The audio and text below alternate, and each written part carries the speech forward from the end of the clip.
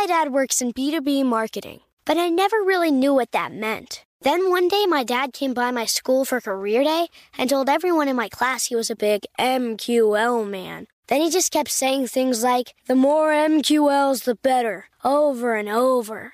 My friends still laugh at me to this day.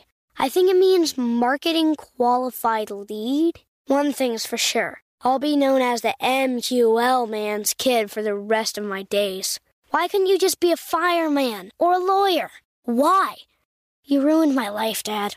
Not everyone gets B2B, but LinkedIn has the people who do. And with ads on LinkedIn, you'll be able to reach people based on job title, industry, likelihood to buy, and more. Start converting your B2B audience into high-quality leads today. We'll even give you a $100 credit on your next ad campaign. Go to linkedin.com/customer to claim your credit. That's linkedin.com/customer. Terms and conditions apply. LinkedIn, the place to be, to be. This podcast is sponsored by Ramp. Are you the decision maker in your company? Consider this. For the first time in decades, there's a better option for a corporate card and spend management platform. Meet Ramp, the only corporate card and spend management system designed to help you spend less money so you can make more. Most corporate credit cards offer points as incentives, but those points amount to less than their worth in real cash value. Ramp's business cards offer you cash back, real money in your pocket. Plus, you control who spends what with each vendor. And Ramp's software collects and verifies receipts automatically, which means you'll stop wasteful spending and close your books in hours instead of days. Businesses that use Ramp add up to 5% to their bottom line the first year. If you're a decision maker, adding Ramp could be one of the best decisions you've ever made. And now get $250 when you join Ramp for free. Just go to ramp.com/easy. Ramp.com/easy. RAMP.com/easy. Cards issued by Sutton Bank and Celtic Bank, members of FDIC. Terms and conditions apply. Hey folks, I want to take a minute to ask for your help. This show is a labor of love for all of us here on the team at Calling BS. We debate which organizations to investigate. We carefully consider how to best tell these stories. Our goal is to create a show that exposes purpose washing and the real harm it does in the world. But we also want to create a show that's fun to listen to and serves as a practical guide for entrepreneurs and leadership teams about how to do purpose right. We're really proud of what we've made so far, and we're super excited about getting Season 3 into production so we can share it with all of you. Now to the help we need. So far, we are 100% self-funded. We need a sponsor or sponsors to help us with the cost of production. But, and this is important, we feel like it would be disingenuous, given the theme of the show, to accept money from just anybody. It's important to us that the sponsors of this show share the show's values. We're looking for partners who are purpose-led themselves, companies or organizations that truly walk their talk, companies who understand the harm that purpose washing does and who understand how important it is for all of us that more companies embrace the path to purpose. If you're a part of an organization like that, or you know one that seems like a good fit, don't hesitate to drop us a line. You can reach me directly at tmontague@callingbullshitpodcast.com. Thanks for listening, and let's get on with the show.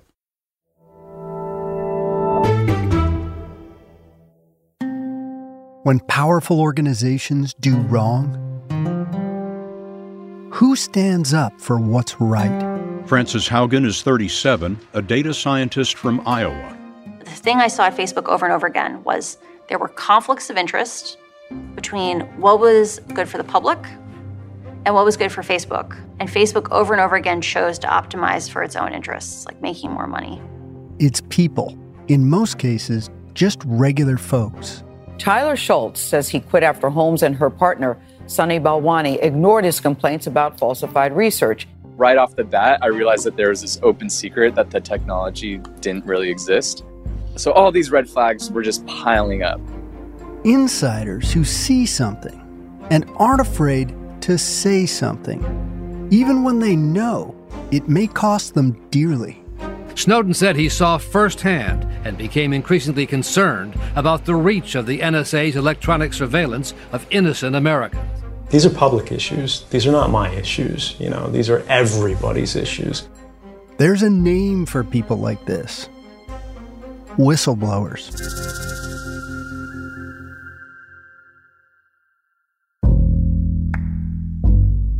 Welcome to Calling Bullshit, the podcast about purpose washing. The gap between what an organization says they stand for and what they actually do, and what they would need to change to practice what they preach. I'm your host, Ty Montague, and I've spent over a decade helping organizations define what they stand for, their purpose, and then help them to use that purpose to drive transformation throughout their business. Today, for the finale of Season 2, we're devoting the entire episode to a special kind of BS detector, the whistleblower. I'm speaking with 3 experts on the topic who will explain why these people are so important and why, rather than fearing them and shunning them, organizations should actually do everything they can to protect them.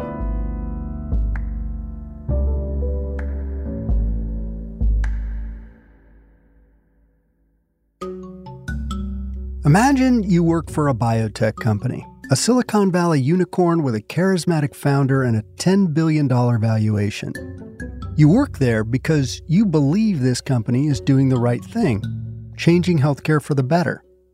Plus, your grandfather's on the board of directors. He's how you were introduced to the company in the first place. But one day, you realize that this promising new technology that you're selling is no more complicated than a bio student running tests with a pipette, that the data you're publishing is misleading investors into thinking you have an invention that doesn't actually exist, and that the patients you're testing your technology on, some of whom have life-threatening conditions, are getting inaccurate results. When you talk to your superiors, they dismiss you. And when you talk to your grandfather, he dismisses you. So what do? Do you just quietly quit? Or are you ethically compelled to say something publicly? A jury convicted the Theranos founder of 4 counts of defrauding investors yesterday. One of her former employees was the first to blow the whistle about the problems at the company. He then shared his concerns with a state regulator, and then he went to the Wall Street Journal. We all like to think we'll do the right thing, that when confronted with a problem that goes against our morals, we'll speak up or act. But what if calling out the bullshit means damaging your career or your family relationships, or even your personal safety?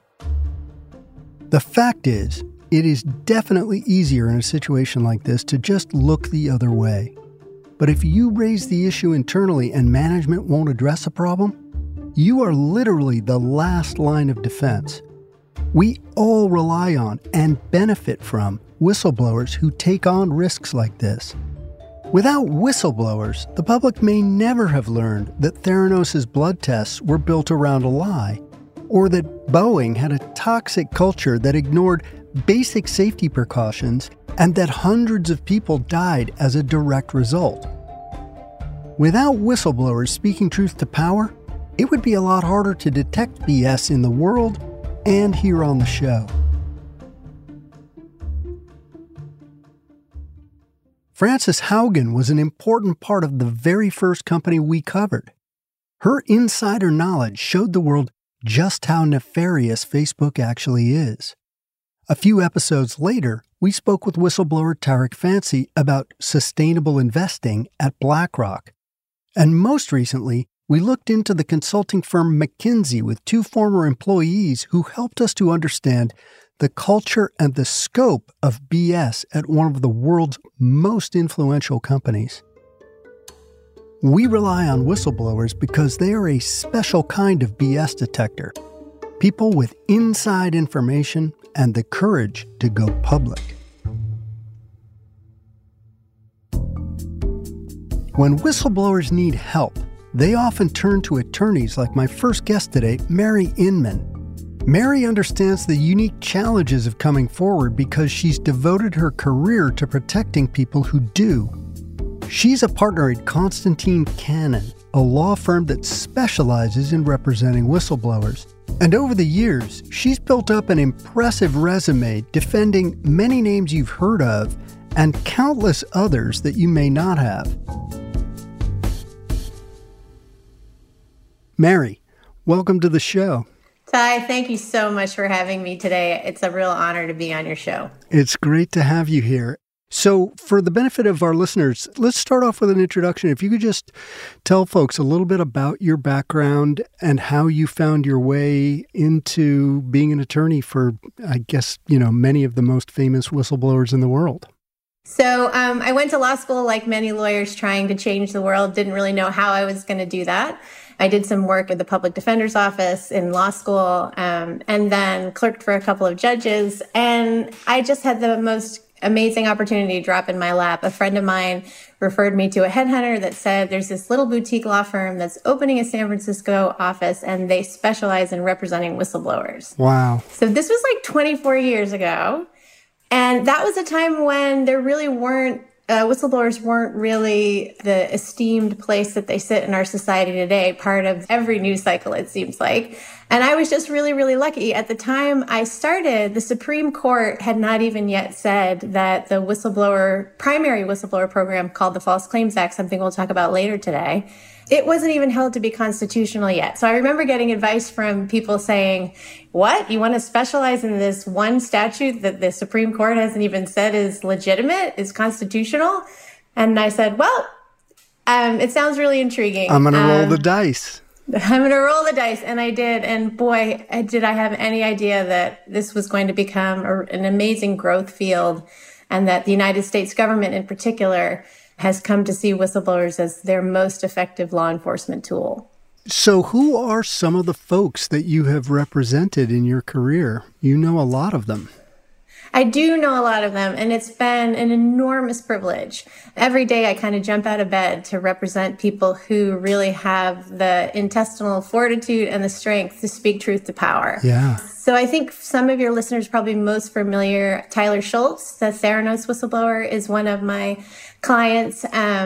I've had a number of healthcare fraud whistleblowers, including a gentleman by the name of Dr. James Taylor, who will be front page news in the New York Times soon, exposing Medicare fraud by health insurers. Wow. I've also represented another gentleman by the name of Benjamin Paling, who has also shown a light on United Health Group for Medicare fraud, as well as Dr. Taylor shining a light on Kaiser Permanente. So there's been a huge group of them, but the one I like to talk about the most is a whistleblower that was the subject of a story in the New Yorker magazine a few years ago called The Personal Toll of Whistleblowing. His name was Dr. Darren Sewell, and he's one that I like to talk about a lot because I think he might still be with us today had he not made the choice to be a whistleblower. Tell us that story. What happened there? Yeah, so I think it's something that we're going to explore, I'm confident today, is this idea of what are the repercussions of speaking out? Yes. And I'm sure a lot of your listeners are well aware that it can be a career-defining moment. In fact, it's often considered career suicide. And so we're pretty familiar with the fact that in certain industries, particularly healthcare or defense, you may never work again if you speak out. But I think what people are less aware of and we're becoming more sensitized to is the psychosocial impacts of speaking out. The New England Journal of Medicine did a research study a number of years ago now that basically looked at whistleblowers in the pharmaceutical industry who had reported off-label marketing fraud. And the study showed that the health effects were such that whistleblowers have higher incidences of divorce, of alcoholism, of depression. And I think so much of that comes from this really primal notion that when you speak up and speak out, you lose your tribe. You speak out against your tribe, and your tribe tends to close ranks around you. And there's really strong psychological circumstances to losing your support network. So in the case of Dr. Sewell, he exposed healthcare fraud at a health insurer in Florida, and he really could never work again because of his personal situation where his daughter lived in Florida. He really couldn't just go live somewhere else. And so all the health insurers community and healthcare community was aware of him. And so when he would get a job interests, when they called for references, all of a sudden they didn't want to talk to him again. And that became a really difficult circumstance for him. He actually wore a wire for the FBI on that case. So a lot of stress that goes along with that. And he passed away after just a long series of circumstances of not being employed. So they really do put a lot on the line. And it was interesting. I wasn't aware that healthcare and defense are particularly that way. I can understand the company, maybe not being in a hurry to hire you back. But the whole industry that you're in shunning you is a completely different matter. You know what I mean? That's really dire.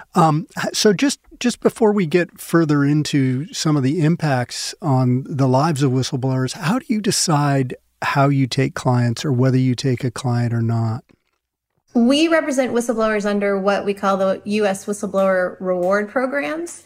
So that all of a sudden narrows the universe. We wish that we could represent all whistleblowers. We don't do national security whistleblowers, for instance. In the United States, we're fairly hypocritical.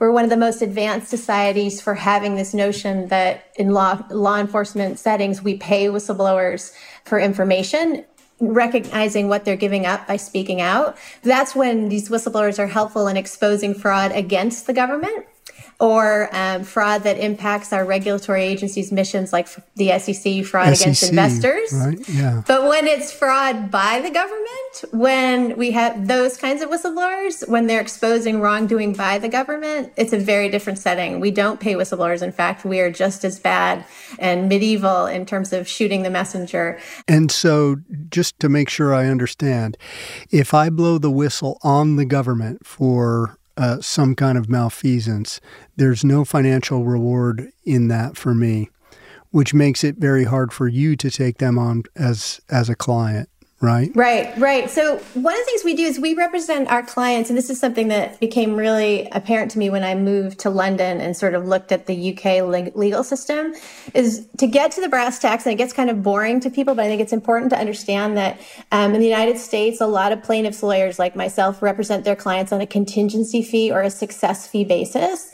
So that means we only get paid if we're successful in returning and helping our client get a reward. That actually facilitates access to justice because in the UK, they don't really like that kind of a model. And as a result, lots of whistleblowers and other people can't get lawyers because it's very difficult to pay, $600, $700 an hour when that's not within your budget. Yeah. So I think that's part of it. Is that these bounties do, and I don't like to call them bounties because they almost suggest we're pirates. Right. These rewards and these awards go to whistleblowers to recognize what they're giving up and to entice them to undertake the risk in speaking out. But what's interesting is these programs do a lot more than just pay the whistleblowers. They actually create offices of the whistleblower in the SEC, the CFTC. I know we're going through alphabet soup, in the IRS. They actually have offices that are staffed with people who are prepared to receive information from whistleblowers.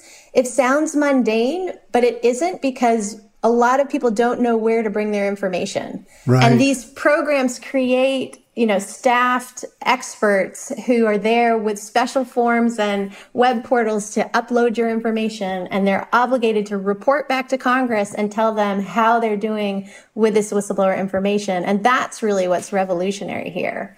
It's not just it's rolling out the welcome mat to whistleblowers in a way that clearly signposts where they should go and ensuring that the information that they bring is actually looked at.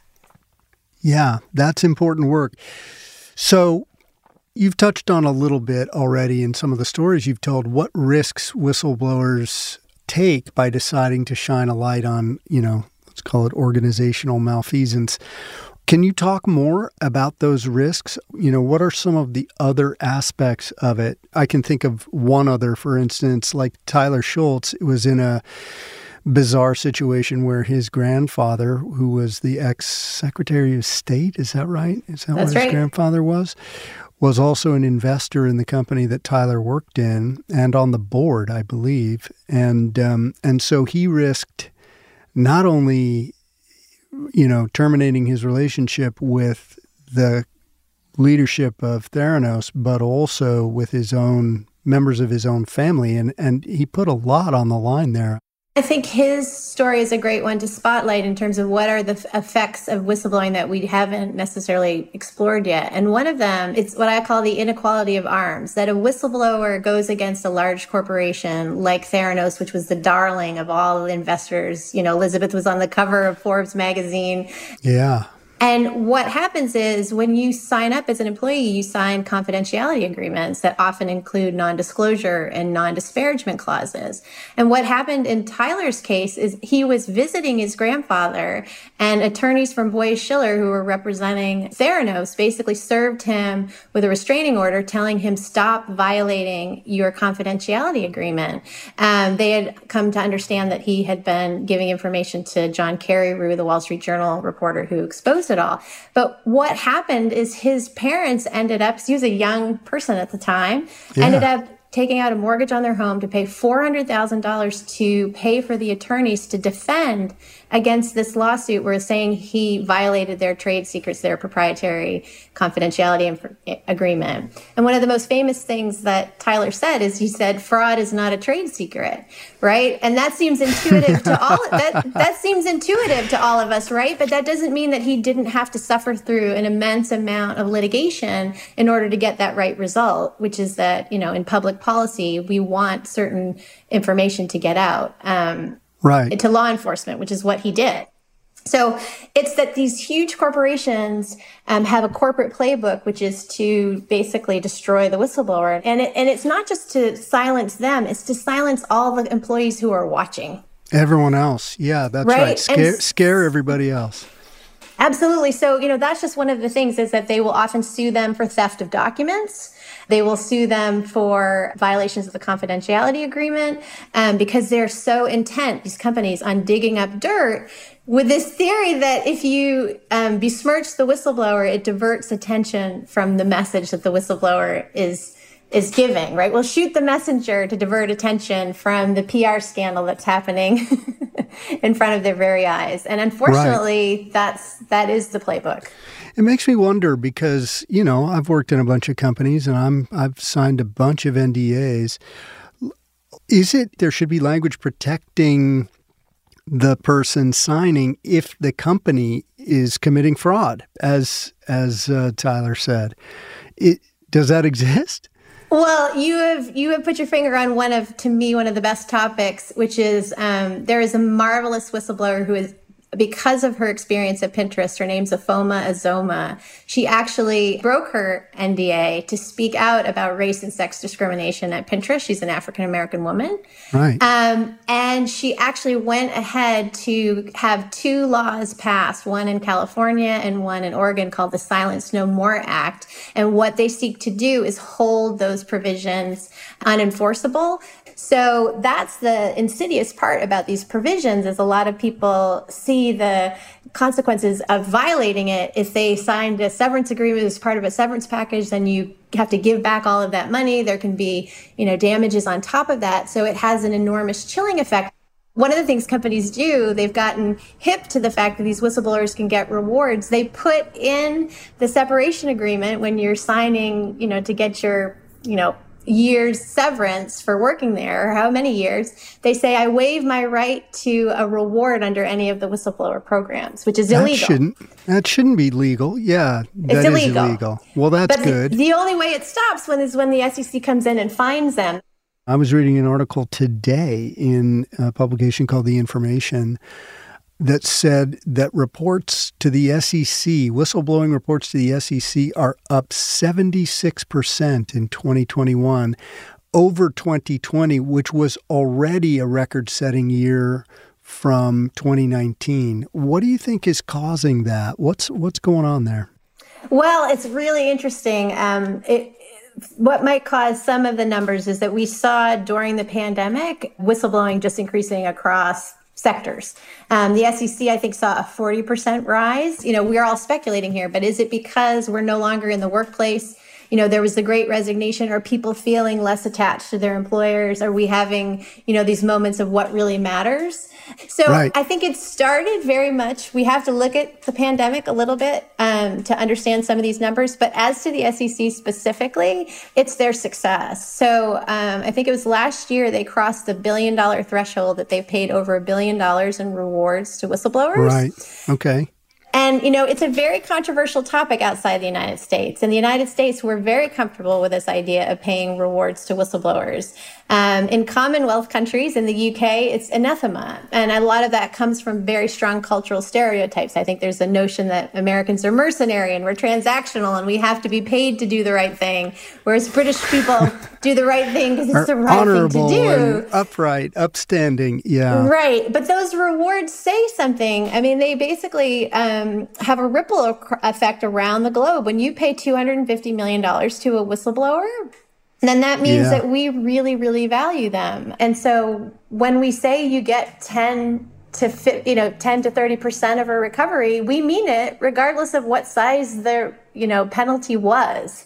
Whistleblowers trust the American regulators because they believe we're aggressive. So international whistleblowers have a lot more faith bringing their information to U.S. regulators because they know it won't be a futile act. The SEC gets 12,000 tips a year now. They come from 99 countries around the globe.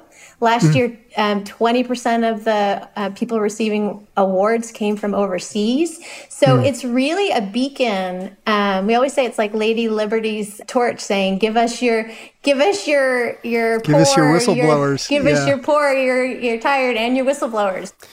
I want to follow a thread that you started to pull at there a little bit, which was, the results of whistleblowing. I wonder if you could talk just about any examples that you have or data that you have on whistleblowers whose actions have resulted in real change, in things really improving. So I can't not start with the Ukraine whistleblower who exposed President Trump. I mean, in terms of holding powerful people to account, that was an extraordinary result. And one of the saddest things happening there was, of course, that his identity was exposed by Trump and certain other politicians, which is, incredibly, there should be sanctions for that kind of a thing, because obviously that threatens his life and livelihood and safety. So that was 100%. Extraordinary.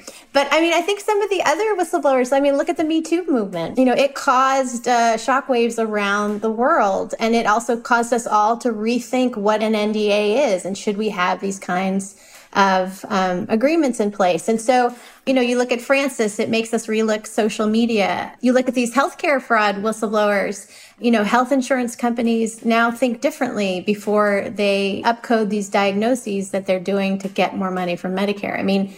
It is an incredibly powerful tool to shake corporations out of their slumber and into being held accountable for wrongdoing. And I think part of it is the deterrent effect, right? You see these big penalties and fines that are levied, and I think it does have a deterrent effect. And, I know from my European experience, a lot of companies choose not to list on the U.S. stock exchanges out of fear of having the jurisdiction of the SEC. Really? Oh, yeah. So they want access to our capital markets, but they're scared what that comes, right? Interesting. That makes me think there is maybe some problems there. So I'm going to ask you to talk about or explain the False Claims Act. What is that about? What is it for? What does it do? Yeah, so it is the touchstone of, you can't talk about whistleblower reward programs in the United States without going to the False Claims Act. It's actually called Lincoln's Law. It was enacted in the wake of the Civil War, and it recognized something that is now more true than ever today than it was back then, that it's very difficult for the government to investigate and to detect fraud. The United States pours tons of money into Medicare and into defense, and it's hard to police that from the outside, and that there's no substitute for a well-placed insider to bring that information forward. So we want to incentivize these people because insiders have incredibly valuable information that basically creates a roadmap to the fraud for any prosecutor. We often say to the prosecutors, and I've heard prosecutors say this to us, key TAM cases are like cake in a box delivered to our offices. We just add water. Because the whistleblower... Wait, hold on. Key TAM. What is a key TAM case? Thank you for asking that. Yeah. Key TAM is short for a Latin phrase that basically stands for he who stands in the shoes of the king as well as himself. And this comes from English common law. I don't want to get too nerdy, but there was an idea in England before they had police forces that individuals could basically serve as police. And so we took this concept in the United States and we said, we're going to make these people private attorney generals. They will stand in the shoes of the United States government and launch lawsuits in their names. So what I think is so powerful about the False Claims Act is people seem familiar with the TIP program with the SEC, where you file a tip anonymously, and if they act on your information, you can get a reward. Under the False Claims Act, we deputize a whistleblower to launch a lawsuit in the name of the government. You can imagine how I am received. We show up and say, we're now suing Boeing for, something defective planes to the U.S. military or something like that. Yeah. Can you imagine there are now 30 states that have False Claims Acts? So I have been in the position of suing on behalf of 30 cities in California, right? Because if private contractors are cheating the fisc in California, then they can bring these kinds of cases. And I show up at the city attorney's office in San Francisco and say, I've just filed a lawsuit in your name. Let's talk about how do we go about discovery? Like, how are we going to prosecute this thing, right? So it's an enormously powerful tool, and it's something that is unique to the United States, although I always say to the UK that we stole it from you, and now we're trying to sell it back to you as our own. That's funny. Well, what goes around comes around. So I'm going to pivot here in just a second, but the last question on this sort of theme of whistleblower repression, CEOs and HR departments often see whistleblowers as traitors. They do things like write anti-whistleblowing language into the contracts, as you've mentioned, to prevent it. Can you talk about some of the other strategies that companies use to discourage whistleblowing? Sure. And so I think it really comes back to more this idea of the medieval mindset, the corporate playbook that is in place that basically shames whistleblowers who speak out. To me, that is one of the biggest things that they do. And what's interesting is that in the wake of the Enron scandal, we adopted Sarbanes-Oxley legislation that basically requires companies of certain sizes to include a designated anonymous internal whistleblowing mechanism. So we recognize that maybe if there had been a mechanism like that had been clearly signposted, that could have maybe stopped Enron in its tracks, right? So I think that's one of the things that has been imposed upon companies because they haven't created a situation where people feel safe to speak up. So I think those kinds of mechanisms are fine, but those mechanisms are only as good as the culture that's behind it. Right. It has to start with the tone at the top. It has to start with creating an environment where people feel safe to speak out and you value it. That's the thing, right, is culture change within corporations. And there's an irony to this, which you pointed out to me in one of our first conversations. At your suggestion, I read 2 Harvard Business Review articles about the latest data on whistleblowing, and there were just a number of eye-opening revelations in that data. For instance, companies that don't attack whistleblowers actually do better financially. So why is that?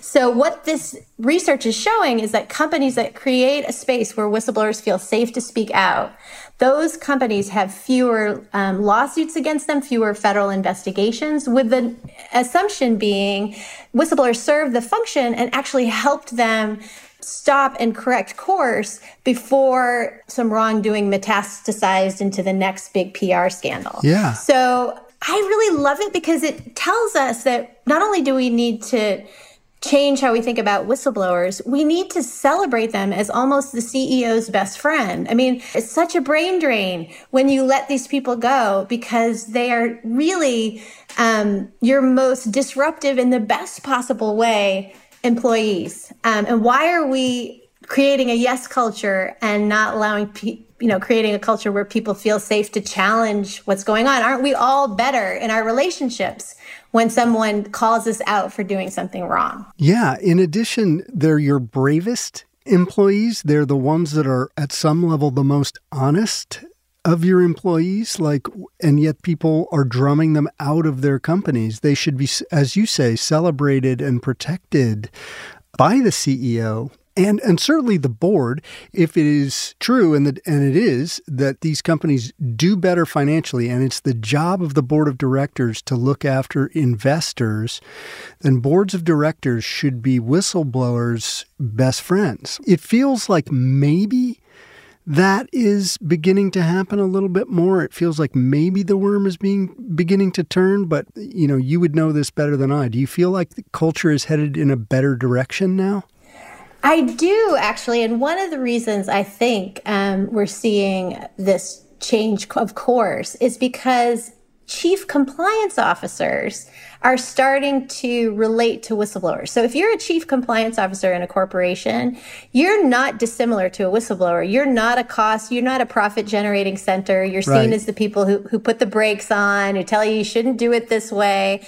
And I think now we're recognizing that for a lot of the scandals, compliance officers were made compliant officers and were told to go along. And now there's an elevation of compliance officers where there's more of a sense that they should be reporting at the board level. They appreciate whistleblowers in a way that a lot of people in organizations don't. So what advice would you have for leadership at companies to help their company be more open to whistleblowing and therefore, kind of open to change? I really think one of the best things a company can do is actually hire a former whistleblower. What signals more that you believe in whistleblowers than hiring a well-known and former whistleblower? I think that's one of the things that you can do most. But I think the other thing is we really need to teach people how to have difficult conversations. I really think some grassroots training on we value difference of opinions and really walking the walk and talking the talk. I always say, let's put in your performance review that you get a certain gold stars, right, when you expose wrongdoing. Why isn't that something that's in our evaluations? Doesn't that also show in a very brass tacks kind of way what we value? What you put on your performance evaluation form annually is what you value. Do you know any whistleblowers who regret having made the decision to do it? It's a great question. I don't. And I find that to be extraordinary. Even after they've been through the ringer, they still look back and feel like it was the right thing to do. And a lot of my clients are like, I can't exist at an organization where I have fear that I may be wearing an orange jumpsuit because I could be found to be a co-conspirator for going along. And I think with a lot of whistleblowers, they feel like they don't want to leave it for the next person.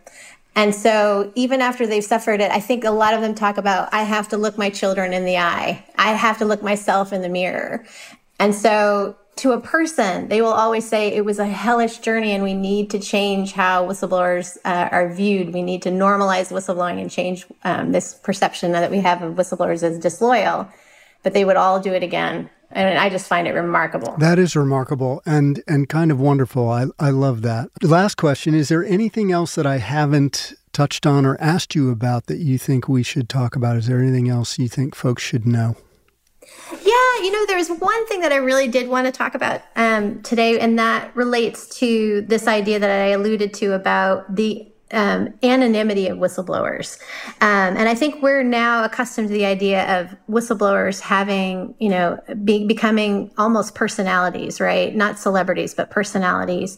And I think that what we're starting to see with the ICIJ, the International Consortium of Investigative Journalists, is what a lot of people have referred to as sort of a leaking culture, where in the case of the Panama Papers, the Mossack Fonseca law firm, all those files were turned over to Süddeutsche Zeitung, the reporters there, and they then shared it out to the International Consortium of Investigative Journalism. And now we have journalists around the world who are looking at people who are taking advantage properly and improperly of offshore tax havens. And the reason I pointed out is that the Panama Papers kind of shook the world. And there have since then been Paradise Papers, Pandora Papers, right? This model has continued to happen. And we don't know who those whistleblowers are. And isn't that just right? So the Süddeutsche Zeitung reporters just a few weeks ago did an interview with their source for the Panama Papers. And it was, a robotic voice. The person's face was etched out and all of it. And what that whistleblower said was their life was completely improved by the fact that they were anonymous. They could go ahead and continue to live a life. And so I think that that's something we need to think about. And that's one of the things when we were talking about the SEC program today, that's one of the things it affords is that whistleblowers can actually report anonymously. Right. And that makes it a lot easier for all of us to make that kind of a decision. And the risk reward calculus, if you can, give the information and not be outed. You didn't have to blow your life up to do it. Right? Yeah. Love that.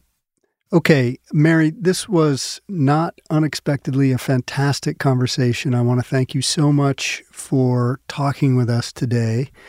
And I want to thank you for the work that you do. It's so very important. So we really appreciate your spending time with us today. Well, Ty, I cannot tell you what a pleasure it is to be on your podcast in particular. There's such an alignment between whistleblowers ultimately expose purpose washing. That's what they do for a living. And I know that's what your podcast seeks to do. And so I just felt like it was the perfect pairing. And what an honor to be on your podcast, because my clients do call bullshit every day. Yes, they do. Yes, they do. And more power to them. After talking with Mary, I'm even more impressed with the actions of whistleblowers and convinced that the business world should be treating them differently, and not just because they deserve better. The research shows that companies who deal with problems internally instead of forcing people to go public actually improve their culture and their bottom line. It seems like there's a win-win scenario here for everybody.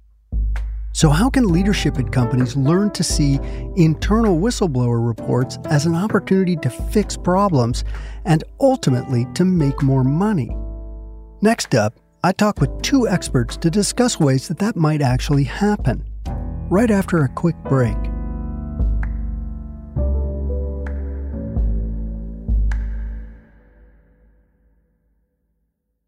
My dad works in B2B marketing, but I never really knew what that meant. Then one day my dad came by my school for career day and told everyone in my class he was a big MQL man. Then he just kept saying things like, the more MQLs, the better, over and over. My friends still laugh at me to this day. I think it means marketing qualified lead. One thing's for sure, I'll be known as the MQL man's kid for the rest of my days. Why couldn't you just be a fireman or a lawyer? Why? You ruined my life, Dad. Not everyone gets B2B, but LinkedIn has the people who do. And with ads on LinkedIn, you'll be able to reach people based on job title, industry, likelihood to buy, and more. Start converting your B2B audience into high-quality leads today. We'll even give you a $100 credit on your next ad campaign. Go to linkedin.com/customer to claim your credit. That's linkedin.com/customer. Terms and conditions apply. LinkedIn, the place to be, to be.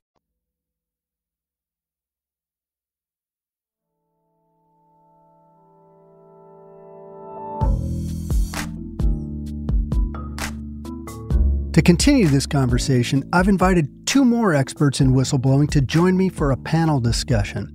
Dana Gold is the Government Accountability Project's Senior Counsel and Director of Education. Her clients have exposed environmental fraud within nuclear power plants and atrocities within immigration detention centers, and she has devoted her career to teaching others about the critical role of whistleblowers. We're also joined by Kyle Welch, professor at George Washington University School of Business and author of those HBR papers that Mary sent over to me.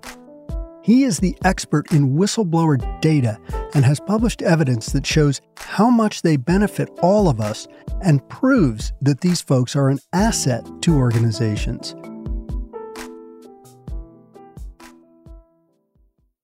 To start out with today, I thought, you both come at this from such different backgrounds, and I'm assuming that you would both agree that in many ways whistleblowing is a really good thing, and it benefits the world in important ways.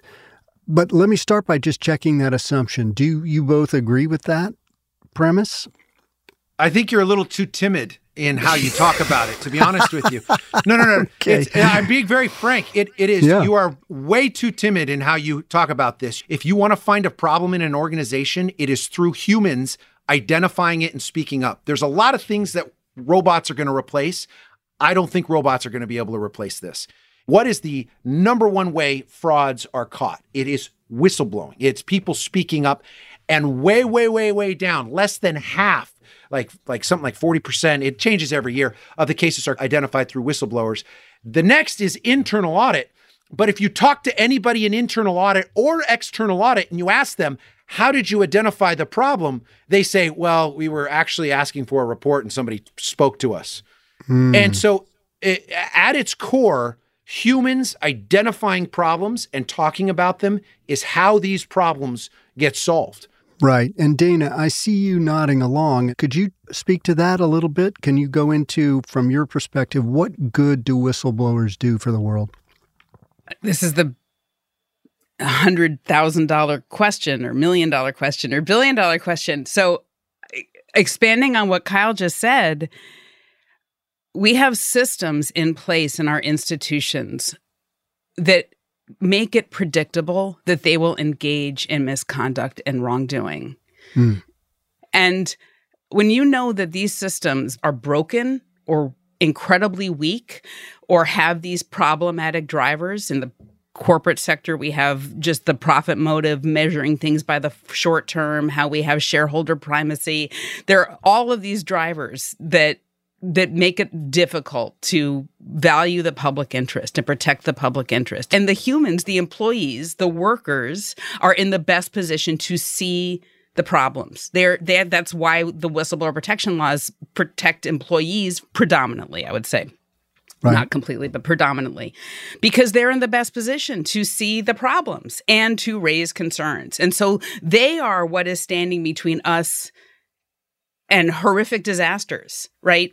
And it's terrifying to me and also inspiring at some level, because it's the human element of how truth and truth-telling can actually still make a difference and hold abusers of power to account. Well, also many of them pay, because of the stigmatized environment around whistleblowing, they pay often a terrible price for coming forward. Career setbacks as well as personal setbacks. Some people lose, their whole support system. They lose relationships with their family. It's bananas. I would say absolutely. That makes my point about why it's so terrifying that we're so dependent on whistleblowers, because the risk that is involved with speaking up against those who have far more power, we're all more vulnerable because they are vulnerable. It is a societal problem that is not that.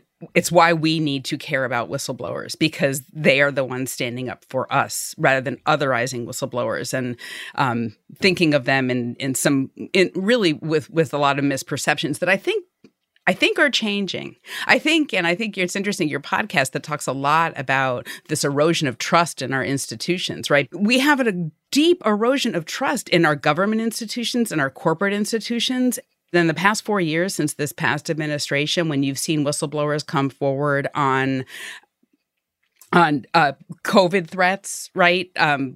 Pushing bogus therapies and not prioritizing vaccines. You've seen climate science whistleblowers gagged. You've seen, Facebook and Twitter and, the kind of social media whistleblowers come forward. That people are realizing that it's the humans, it's the whistleblowers who are where we're going to get actually honest information.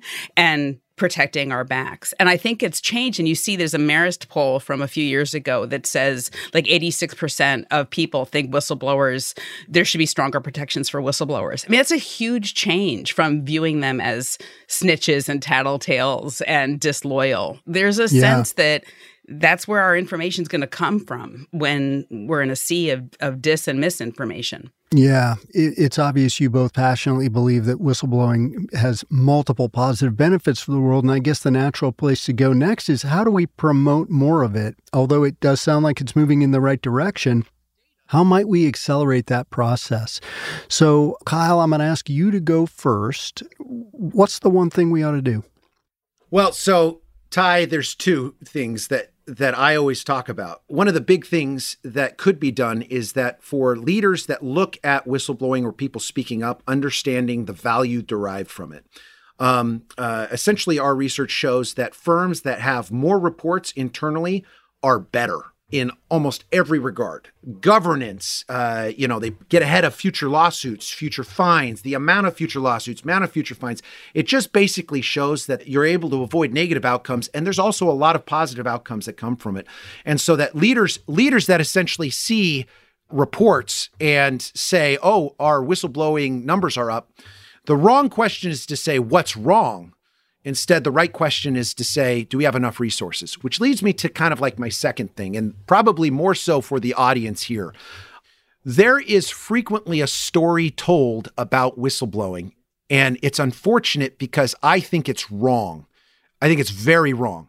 So Dana comes from the world of like the worst situations. She's seen people in nuclear power plants, I guess I watched the Chernobyl series, and so my mind goes to the worst stuff ever, right? And what Dana has is a wealth of experience, basically in the trauma room associated with whistleblowing. But like, there's this other side of the data that nobody sees because whistleblowers that actually get problems solved, that don't have to go to court, that don't end up in the news, we never hear about. We never hear about them because companies don't release something saying, hey, we had a serial harasser. We got rid of the serial harasser. They don't do that. Yeah. Oh, we found out that we had fraudulent stuff. They don't report it. What I hear over and over and over again, especially from defenders, is how hard it is to be a whistleblower. But I would say that based on the sample of people that actually report,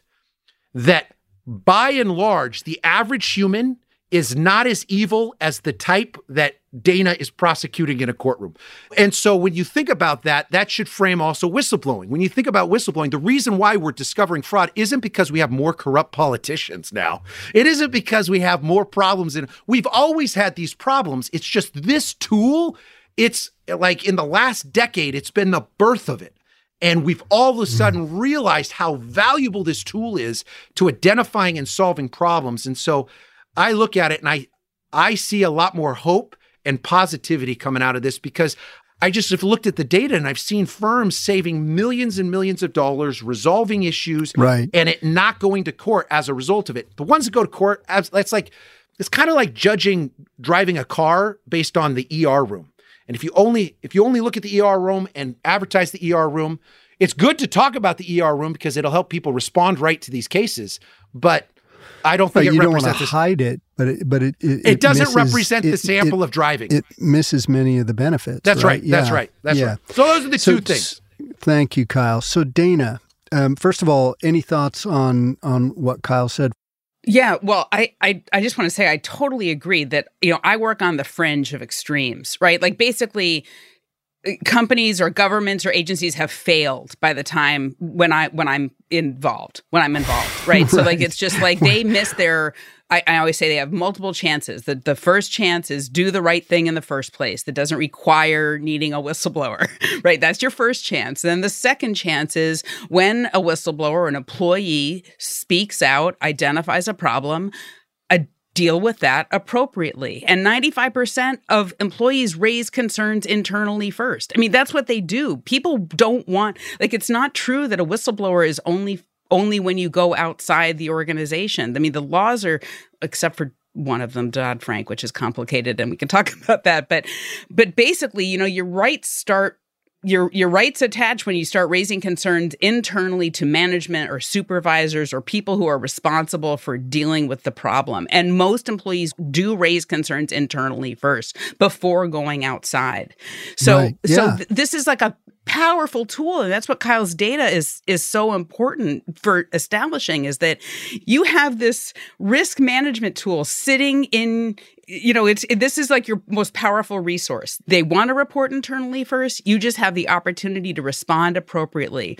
You don't even have to validate. I mean, this is the other thing that I think is so interesting as one kind of reform tool, is that if you investigate an employee's concern appropriately, there's this whole research around procedural justice and procedural fairness, that if an employee raises a concern and the employer has an objectively fair process, they protect the employee from retaliation, they communicate with them about the investigation, and there's a perception that the investigation is fair and objective and legitimate, and the employer comes back and says, hey, thank you, and this is what we found. We actually didn't find that your concern was right, actually, even though you had a reasonable belief about it. Then the employee is hugely willing to accept those results, and then becomes an ambassador on behalf of other employees and the company that, look, this company dealt with my problem in a really effective way. So there's no downside to an employer responding appropriately to its employees when they raise concerns. There is only upside. You avoid risk, you avoid litigation, you save money, all of these things, because you have this best line of defense. But it is this internal speak up culture that has to be real and legitimate and not used, which we see sometimes, as a tool to actually suss out who the reporter is and then retaliate against them.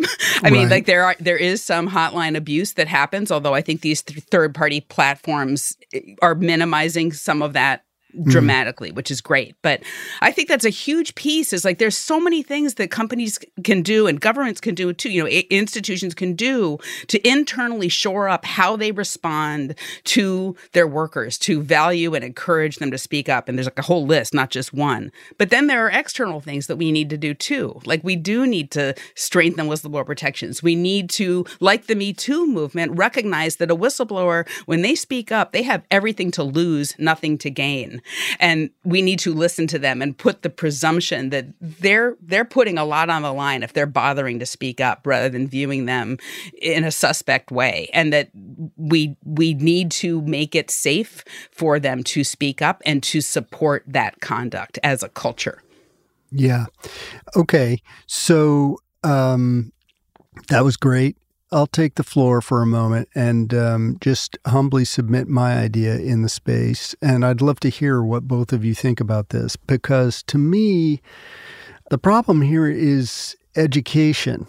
Whistleblowing is still culturally stigmatized, although it sounds like that may be improving. And that comes from, I think, a genuine ignorance about the positive effects that both of you have been talking about. And so my idea is to figure out how to create whistleblower awards. So not rewards. I'm talking about awards that are given to recognize the positive benefits to businesses and to society, and maybe get a sponsor. I don't know whether the Harvard Business Press would ever, co-sponsor this or distribute it. They tend to be a little conservative, but it would be great if they would get behind this. And why not? Since it's obviously a business success story to promote, whistleblowers. If you want to promote better business in the world, you ought to promote whistleblowing.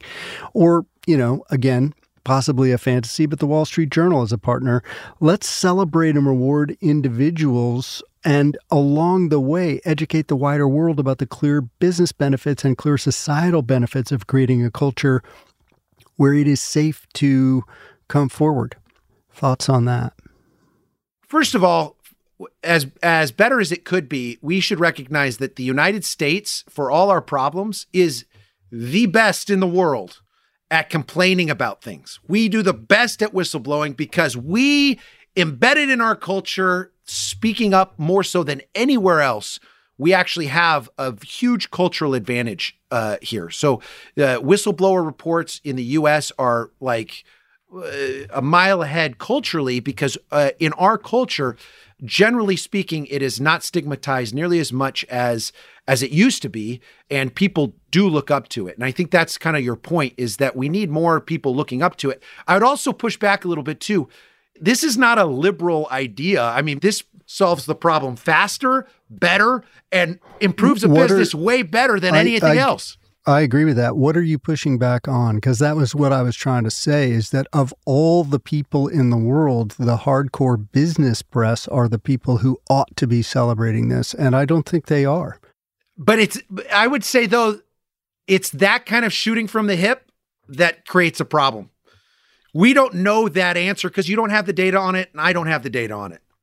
Right? Yeah, it's my show. I get to have an opinion on it, though. I have some anecdotal evidence, which is not the kind of data that Kyle does. But I used to run executive education programs on corporate governance for corporate directors, and general counsel often. And I was running a program at Boston College Law School, and an issue came up around a lot of concern and interest about Dodd-Frank and whistleblowers. And it went to a place, these are all enlightened, nice people.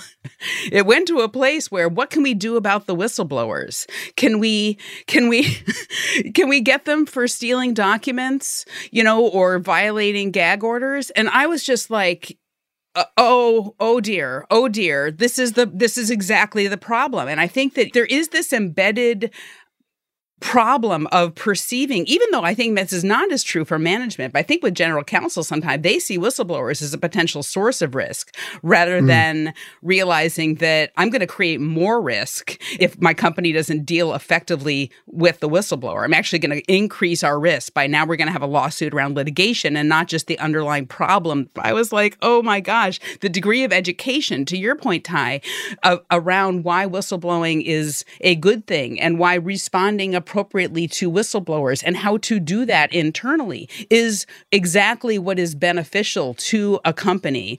That's what needs to happen. And, to your point about the awards, I agree. I mean, what you're talking about is valorizing or calling out the right behavior rather than the wrong behavior. And so if you're measuring, for instance, we only had, 0 safety problems, right? As opposed to saying, because that discourages people from reporting accidents, right? As opposed to, how did we respond to those accidents?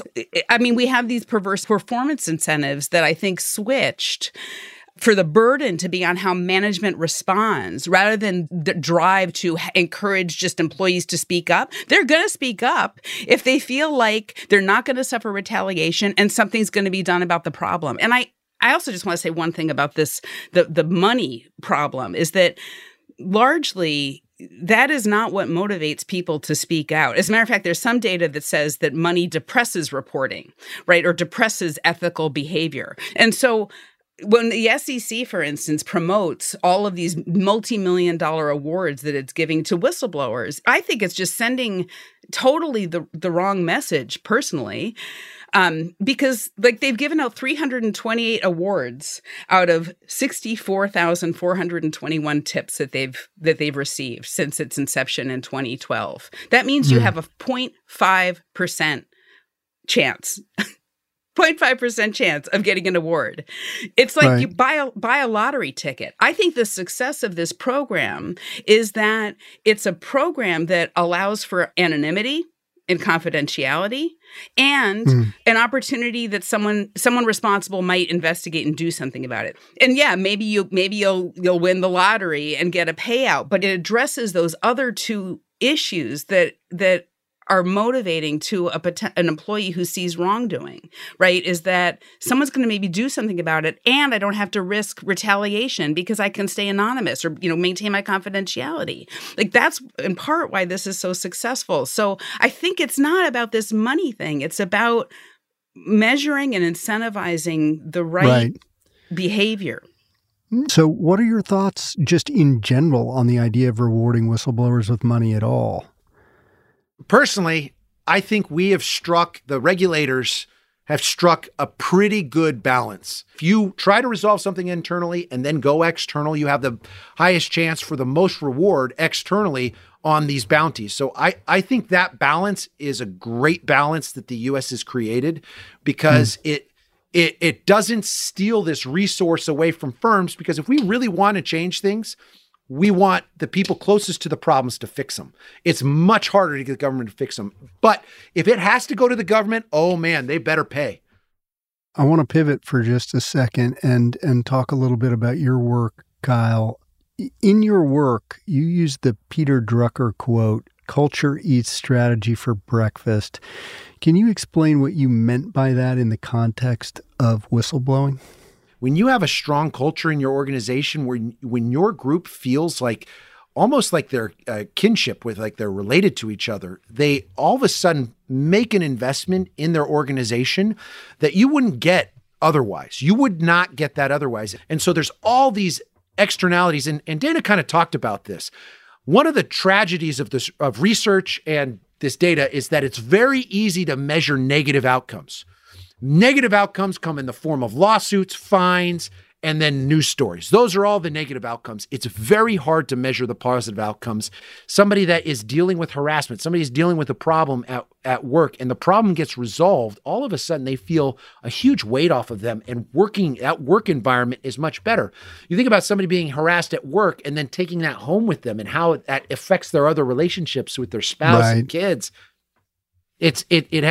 There's huge effects to this, and I think we're just getting exposing just a little bit of it, that it's wide open for us.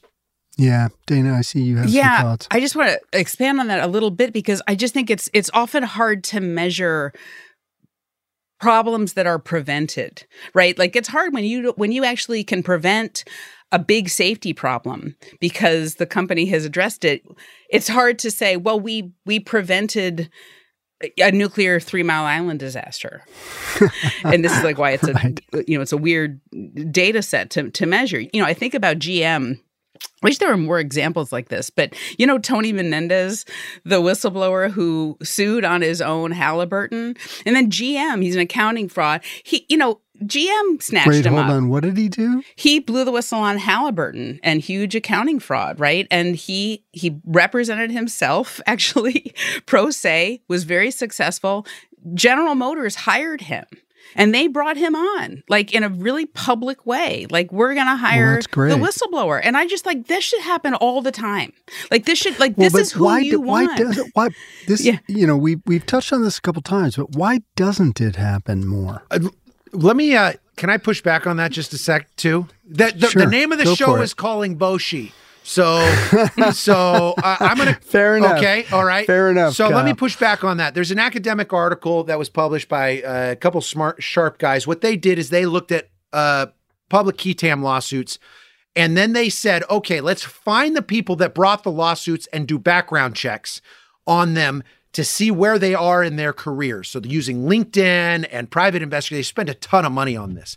What they found was their careers showed no deviation from their peers. I do know that people's careers, people get fired from jobs. I know that event happens. But when I'm saying this, I'm talking about means. I'm talking about averages, and especially means and averages of the population, even at the extreme. They looked at the extreme, and in that extreme, they said, hey, all these people had like similar jobs. They didn't have their salaries, but they were at similar levels relative to peers. So I need to read that article, and I hope you send it to me, because I think what's interesting about Dodd-Frank and the False Claims Act, of course, right, is that when you file a False Claims Act case, you do so under seal. You file a claim with the Department of Justice, and it's under seal. Like, it is under seal. Like, the company does not know. Like, this is like a quiet thing. But those whistleblowers who blew the whistle not using these confidential systems, that experience for the whistleblower they become radioactive quite frequently if it's public, very, very public profile. So I think, again, this is like a really dramatic example because her disclosures went viral, but I represent Dawn Wooten, who's the nurse she was the nurse at the Irwin County Detention Center who blew the whistle. Blew the whistle on all kinds of medical mistreatment, including that women were suffering non-consensual, unnecessary gynecological procedures. That went totally viral.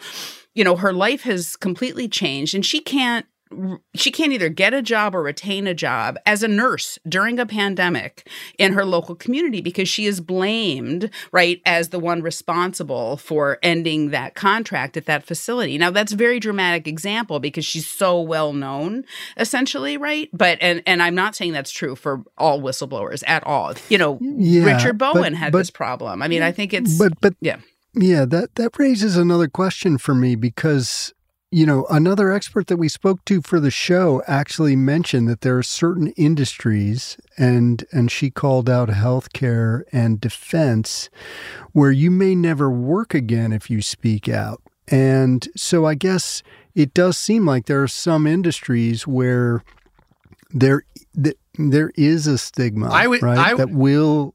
I'm going to call Boshi on that. Those are the most regulated industries. I would say you're more likely to have a problem in an industry that doesn't have those eyeballs. So let me tell you why I base this opinion on the claim of healthcare and defense. In the last year, I've spoken at 3 defense conferences and 3 healthcare conferences trying to understand and better understand the outcome and positive natures associated with these compliance. Of all the 2 industries that reach out to my research, no 2 industries reach out to this research more. Like, I can't even think of a third. Healthcare and defense, you're hearing the failures of it. And so if you hear censored data, you will always get a censored bias sample from it. And I would say, generally speaking, defense industry, of all the industries that reach out to me, defense and healthcare over and over and over again have a huge focus on this. I would say compliance in those 2 industries, while there are, and it makes sense because the problems, if somebody dies, if something goes wrong, or government secrets getting leaked out, it makes sense that compliance would be huge in those industries. Dana, did you have any thoughts about that? Yeah, I mean, I actually think this could be a both and situation in that I agree that these heavily regulated industries where the stakes are very high have some of the most sophisticated ethics and compliance systems. They understand why it's important to them, and they're just far more advanced. I still think even when you hear those outlying pieces of data, it's still a sign of failure in that ethics and compliance system. When you have a Boeing whistleblower who basically said, I was raising concerns about safety issues and suffered reprisal and they weren't addressed. And the only reason now that you're hearing about it is because they suffered reprisal and the problem wasn't addressed. And the stakes of that response is endangering people, right? I'm just saying, so do you need, so you're right, it might be an outlier, but that failure is still a problem. It doesn't mean that everything is bad at that company and but it's like, if you're talking about one plane falling from the sky, you kind of want to prevent that, right? And so let's be clear. What I'm saying is that when they do something wrong, go hard on the paint on them. Hold them accountable. But when we're talking about means and averages in those industries, the mean firm in compliance, the mean firm associated with this in defense and healthcare, the reason why they have these advanced systems, they try to get ahead of it. So when somebody in that network does something wrong, oh my gosh, all the more should they be held accountable because of how advanced their system should be. Okay. I'm a little confused, so I just want to clarify something, because I think lots of companies have hotline reporting systems for reporting. And I have seen experts who have pointed out that those mechanisms are only as good as the culture behind that system. You agree with that? Yes? 100%. Okay.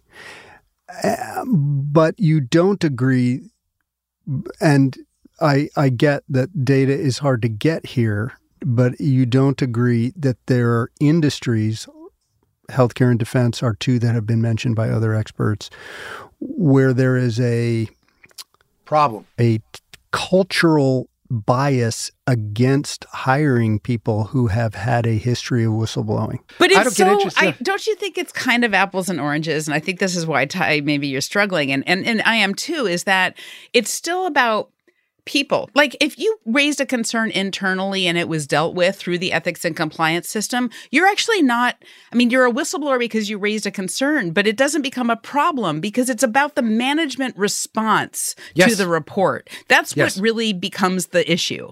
It's how does management respond to the report? That's why we don't hear all of this data that you hear about, Kyle. It's like, that's why it's a gold mine, because here are people that reported internally and the company dealt with it, right? So I'm dealing with when the company failed to respond appropriately, right? And it happens a lot. We are so busy. Like we have a lot, we can't help everybody, right? Like there's a lot of failure, and they're in healthcare and they're in defense. Like they're in all of these industries, right? They're always failures. And so when I think about how we care about the power of an individual who sees a problem, right? And when they either experience retaliation or the problem isn't dealt with, that's when they're prompted to go outside. And once they're public, it becomes very hard, I think. Even, as anyone in an employee, here's someone who blew the whistle before publicly.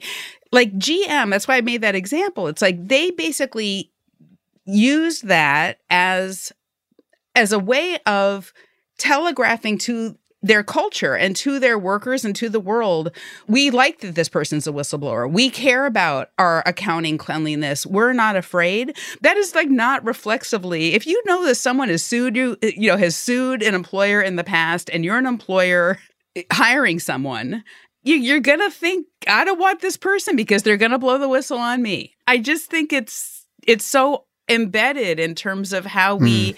And I think it's where like the blacklisting comes up. Again, for a public-facing whistleblower, you have to either embrace it and be really enlightened, or you're going to be like, oh, this person's going to see all the problems in my organization, right? We'll give you the last word, and then we got to wrap up. We all agree that it's bad, and the one thing that that's the important. Yeah, we all agree. That's we the all important agree point, that right? if somebody's getting blacklisted for this, that it's bad. So what I would say, and what I tell compliance professionals and people that reach out, is that first, everyone that wants, they want to have an organization and a great culture. Most leaders do want that, I would say, on average. And so we hear about these bad stories, and I would say that the special victims unit of whistleblowing is important to understand and identify and tell stories from, but make sure our narrative is the average human isn't the type of perpetrator that makes people go to this SVU unit of whistleblowing, and that there is a lot of good that's happening, and we never hear about it. I don't know that we'll ever hear about all of it, but we should understand the SV unit, but understand that is the sampling doesn't show the whole population. Okay, sadly, we have to wrap this up, but this has been a fantastic conversation. I so appreciate both of you. Kyle, Dana, thank you for being on the show. This was super fun. It was fun talking to Dana, too. I've seen her from a distance for so long. I was like, oh, I'm going to get to do this with Kyle. This is so great. And now we know Ty, so this is great. You're doing great work on this podcast. I appreciate that, and thank you both for the work that you're doing. So great and so important. Keep it up. All right, folks. We're not giving anybody a BS score today, but I do want to drive this point home. In a perfect world, corporate malfeasance would be stopped as soon as it's discovered. Fraud would be dealt with internally, and systems that incentivize poor behavior would be redesigned to encourage people to do the right thing. We wouldn't need whistleblowers. But the point I want to make to leaders of organizations everywhere: you have a massive opportunity to embrace and support whistleblowers and see them for what they really are. They're in many cases your most loyal people. They are your bravest people. They are an asset to your company, to your culture, and to your bottom line. Treat them that way. If you're a whistleblower or looking for support and resources to become one, here are a few organizations in addition to the SEC that Mary Inman recommends that you check out. The Signals Network is a not-for-profit that assists whistleblowers and connects them safely with journalists. Taxpayers Against Fraud supports whistleblowers, and Vault is an anonymous reporting tool that allows whistleblowers to find each other safely within organizations. You can find details about how to contact all of them in our show notes. And I want to thank Mary Inman, Kyle Welch, and Dana Gold, both for the work they do and for taking the time to talk with me today for this special episode. Links about them and their work are also in the show notes. And if this episode made you want to do the right thing, subscribe to the Calling Bullshit podcast on the iHeartRadio app, Apple Podcasts, or wherever you listen to people speak into your ears. Please take a minute to rate us and let us know what you think of the show. More reviews help more people find us. And I want to thank you for listening. Our listeners are our most important stakeholders, and we appreciate you spending time with us. Hopefully, we'll be back in your feed very soon. And thanks to our production team, Hannah Beal, Amanda Ginsberg, D.S. Moss, Haley Pascalides, and Parker Silzer. Calling Bullshit was created by Co Collective, and it's hosted by me, Ty Montague. Thanks for listening.